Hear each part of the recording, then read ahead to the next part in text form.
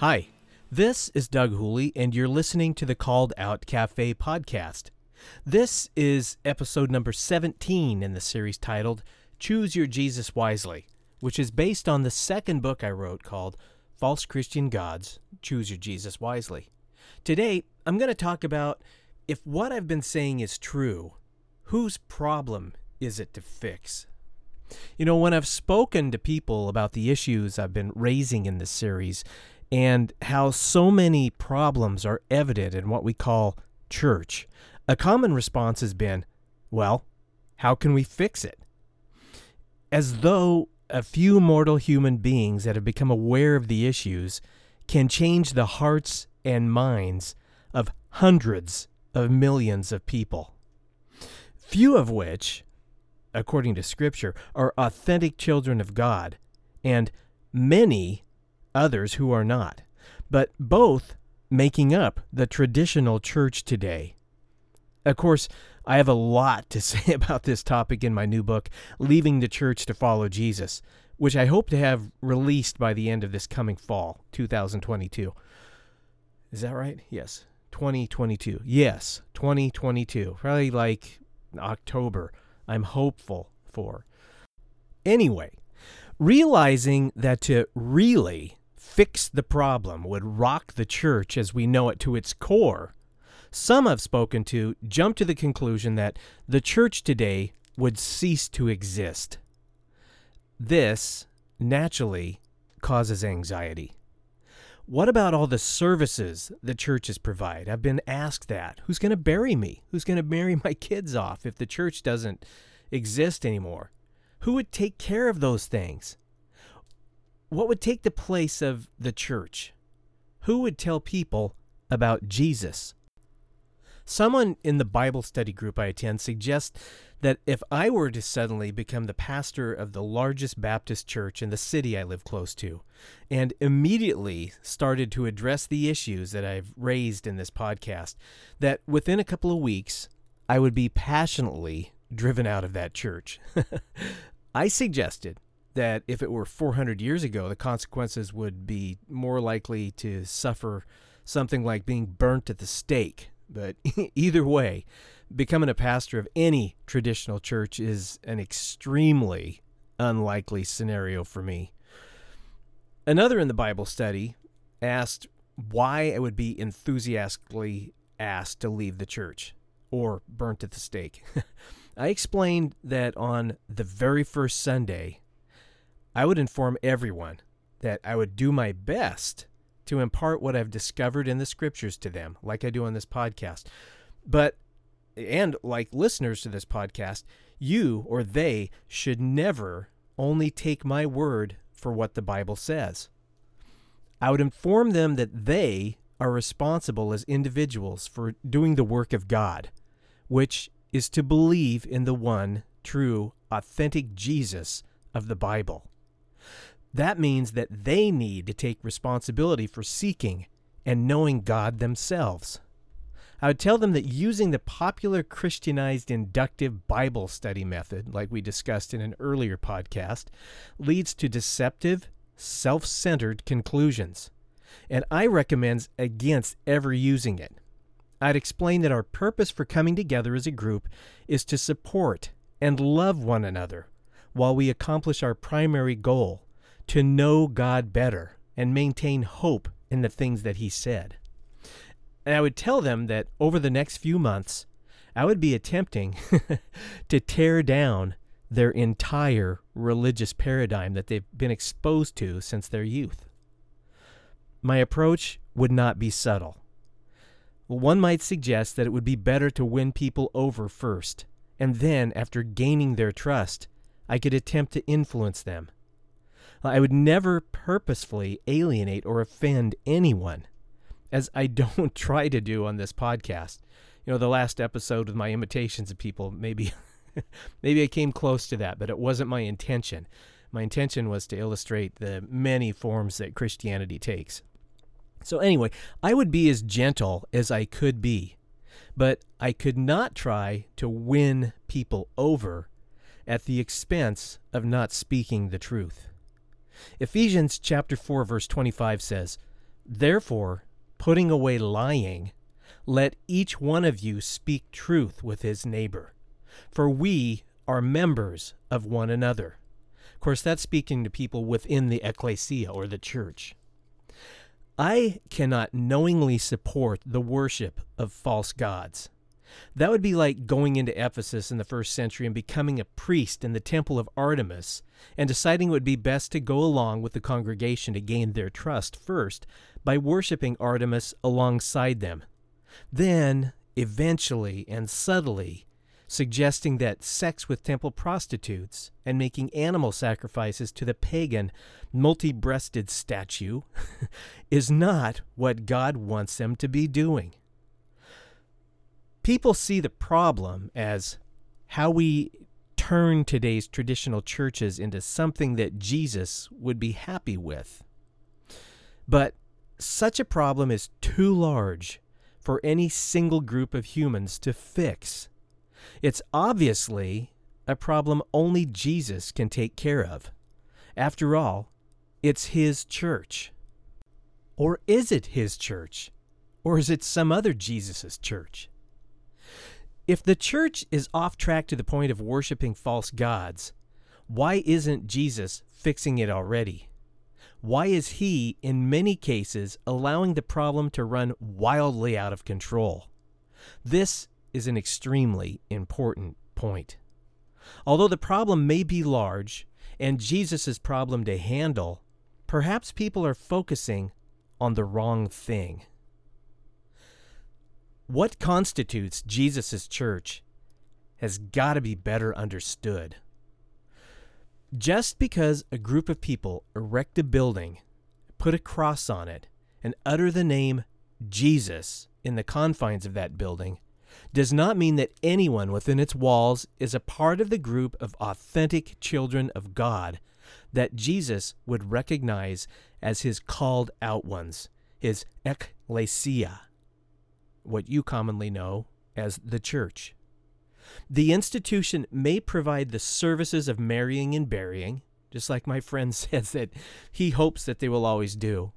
They may be feeding the hungry and engaging in all sorts of good works in the community, and they may have 600 members warming their pews on Sunday mornings. A local church may even be part of a worldwide conference of churches. None of these things obligates Jesus to view any such brick-and-mortar institution as a part of what he thinks of as his ecclesia. Jesus' church is made up of individual, authentic children of God who have been individually called out of the world, one by one, to follow him. The word commonly translated in the Bible as church is ecclesia. It's made up of two words, which together means called out. You know, the Called Out Cafe. It's what the name of this podcast is based on. The ecclesia is made up of called out ones, whether they're individuals or a group of individuals, like a local cell or community of ecclesia. These are people who have been called out and set apart or made holy, which is what holy means, being set apart, for Jesus. Ecclesia was the word used in ancient Greece to denote people who'd been called out from the community to serve a special purpose, like serving on some kind of ad hoc committee deciding if they're going to go to war or if they should build a public work like a sewage system or something like that. Although ecclesia can refer to a gathering like of two or more people, of called out ones, typically a different word like synagogue was used to denote the gathering together in one location of a group of people. So to say ecclesia just doesn't denote or mean a gathering of people. You can be a member of the First Baptist Church and still not be a member of Jesus' ecclesia. On the other hand, you may not attend any church institution at all and haven't for years and be a member in good standing of Jesus' ecclesia. Jesus does not look at a local body of believers the way that people do. People see steeples, pews, and baptistries. They see preachers, choirs. Jesus sees reborn spirits who know his voice. When Jesus looks at his ecclesia, or called out ones, in Portland, Oregon on a Sunday morning, he might see a few of them sitting in the pews in the First Baptist Church, a few more over at the Lutheran and Methodist Church, and many more at other various churches. Some members of his body will be on their couches at home, and others may be standing in the Columbia River with a flagpole in their hands. Yet more may be sleeping in at the local mission. No doubt Jesus would recognize other of his called out ones warming the seats in the Roman Catholic churches, as well as some in the Mormon church, and a day earlier in the Kingdom Hall of the Jehovah's Witnesses.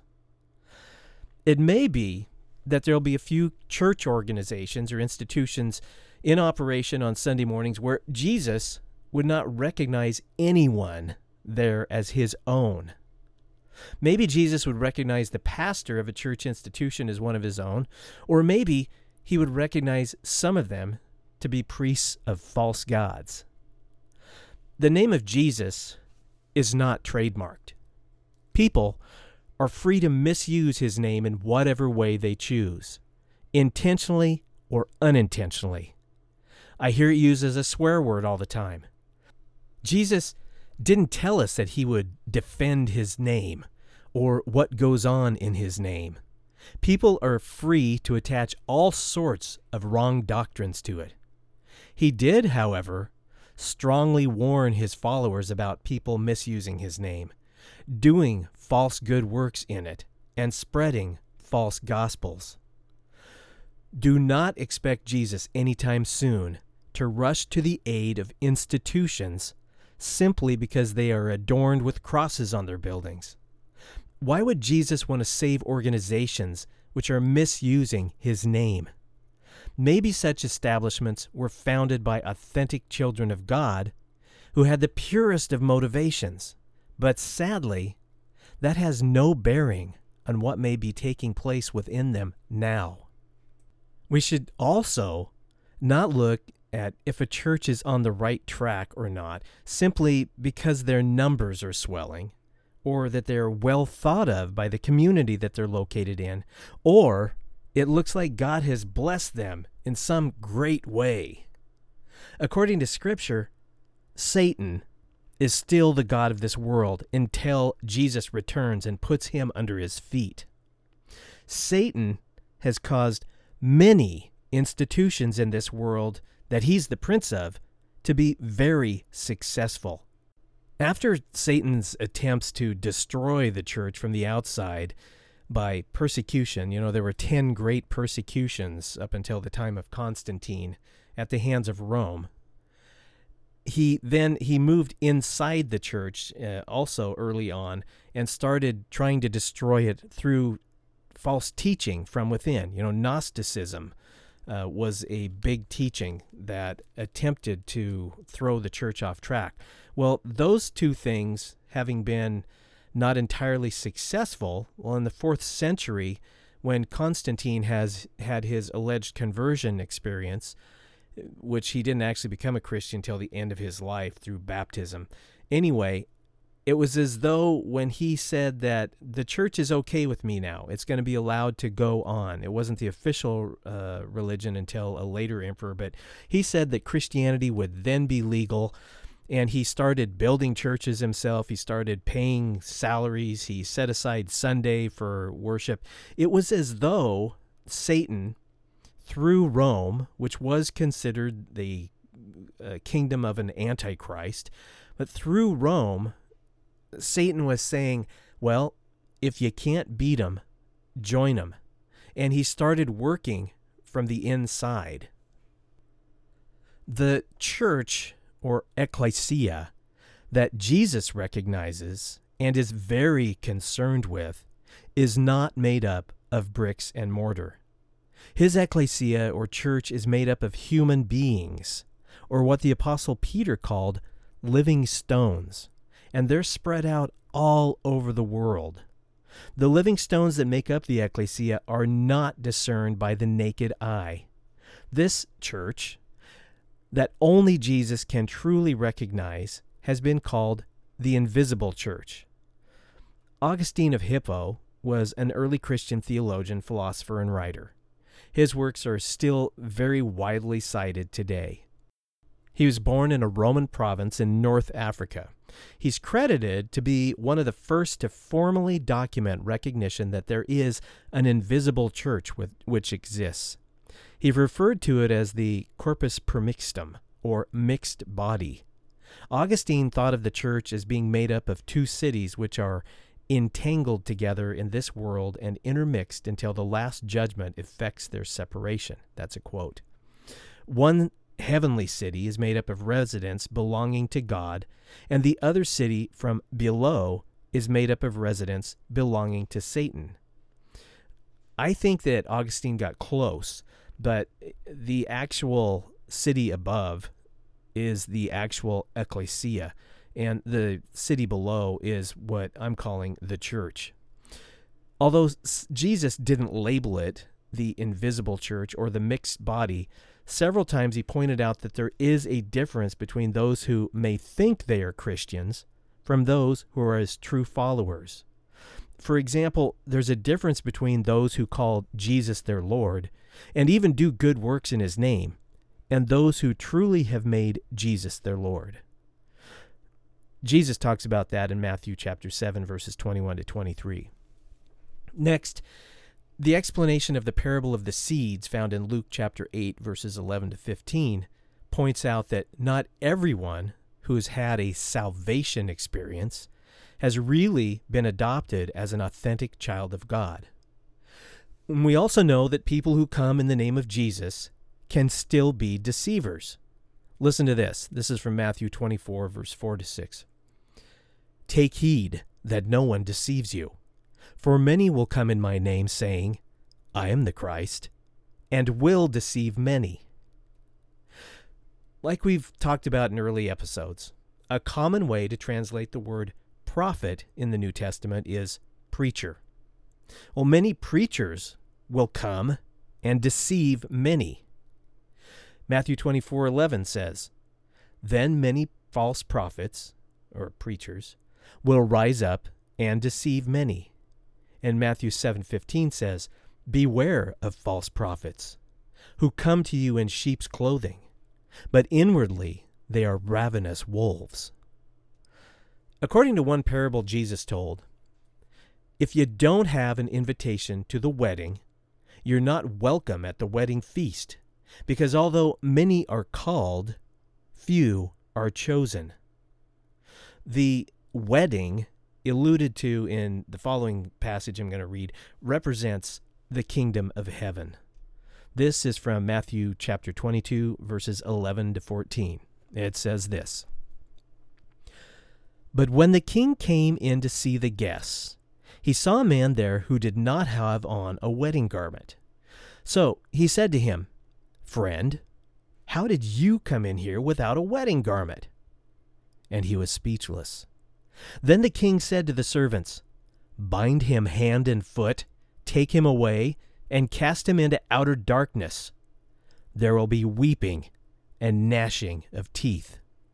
For many are called, but few are chosen. The invisible church, or ecclesia, of Jesus is alive and well today. It's made up of sinners who've been declared righteous and holy by Jesus. They're all over the world. Some members, I used air quotes there, of this invisible church attend institutional, traditional churches, and some do not.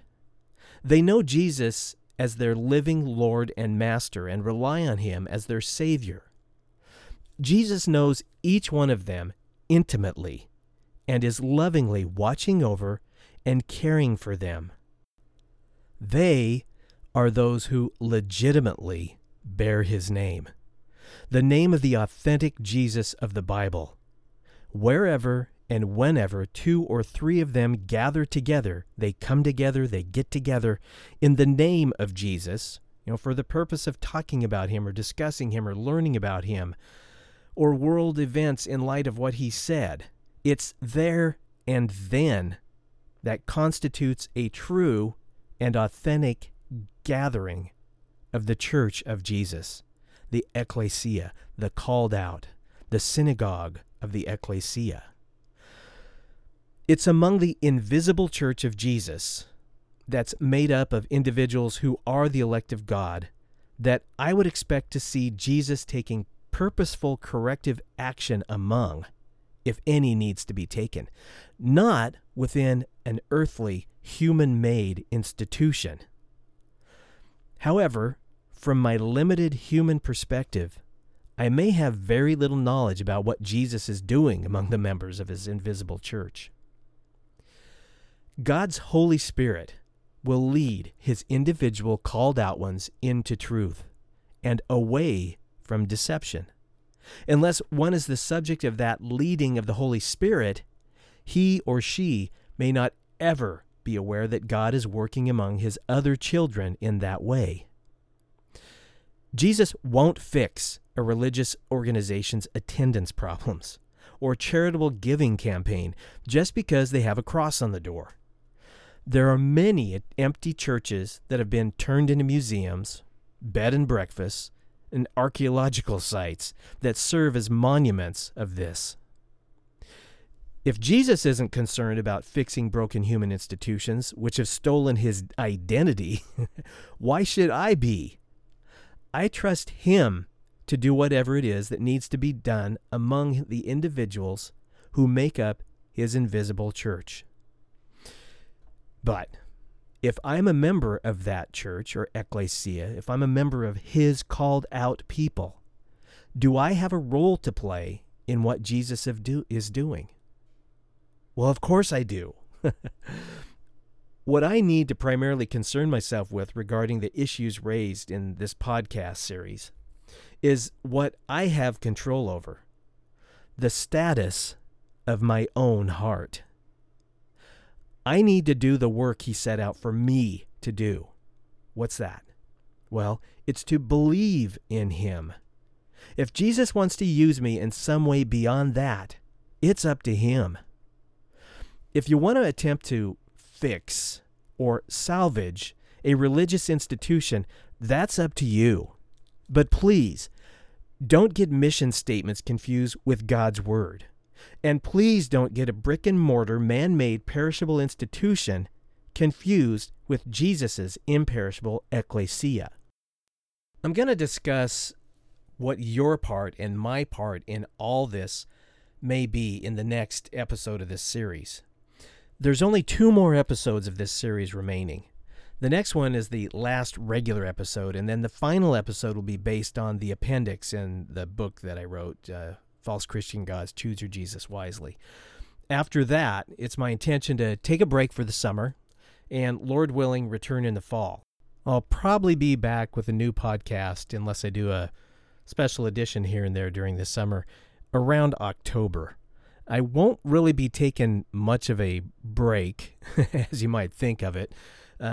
Like I've said before, harvest of our blueberries is upon us. Angela and I will be really busy, probably starting about the end of June or the first part of July for about a month with our blueberry harvest and distributing those. Hopefully we'll get some help out of the grandkids. But, there's 500 plants, and so that's about 400 gallons between the two of us that we'll end up having to pick and distribute. So it's a busy time. We look forward to it at the beginning of the season, and by the end of it, we're really glad when it's done. And then we've got a wedding that's going to take place on our property this summer that we're getting ready for. And, of course, I'm working on still trying to get together my new book. There's a lot of work left to be done on that, and hopefully I'll be able to do that. Towards the end of the summer, we plan on taking a trip to Scotland, Lord willing, and the COVID don't rise, with my oldest daughter, Rachel, and her lovely family. Her husband, Dan, has agreed to do the driving over there on the wrong side of the road, and so he can't pass that up. And so when all of that's done, we get back and we get our life back on in track, and we're on our feet. Then I'll probably start putting out some more podcasts. So because of this break, if you want to join me again in the fall, you'll want to make sure that your podcast service you're using is set to notify you of new episodes. You can also follow me on the Doug Hooley Ministries Facebook page or my Twitter account, where I post notices of each new episode. My next series will likely be based on my new book, Leaving the Church to Follow Jesus. It's really, really important stuff. I can't express how important it is. I've spent 5 years doing all the research and writing of it. And, I'm a believer, of course, that it's important stuff. But you won't want to miss it.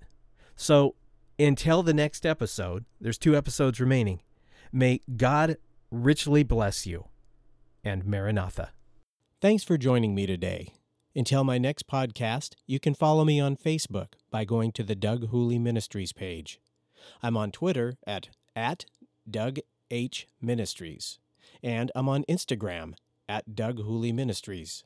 Find out about what I'm working on and read some of my blogs at doughooley.com, or email me at doug@doughooley.com. That's Doug at doughooley.com. I'd love to hear from you. This has been the Called Out Cafe. So long, and God bless.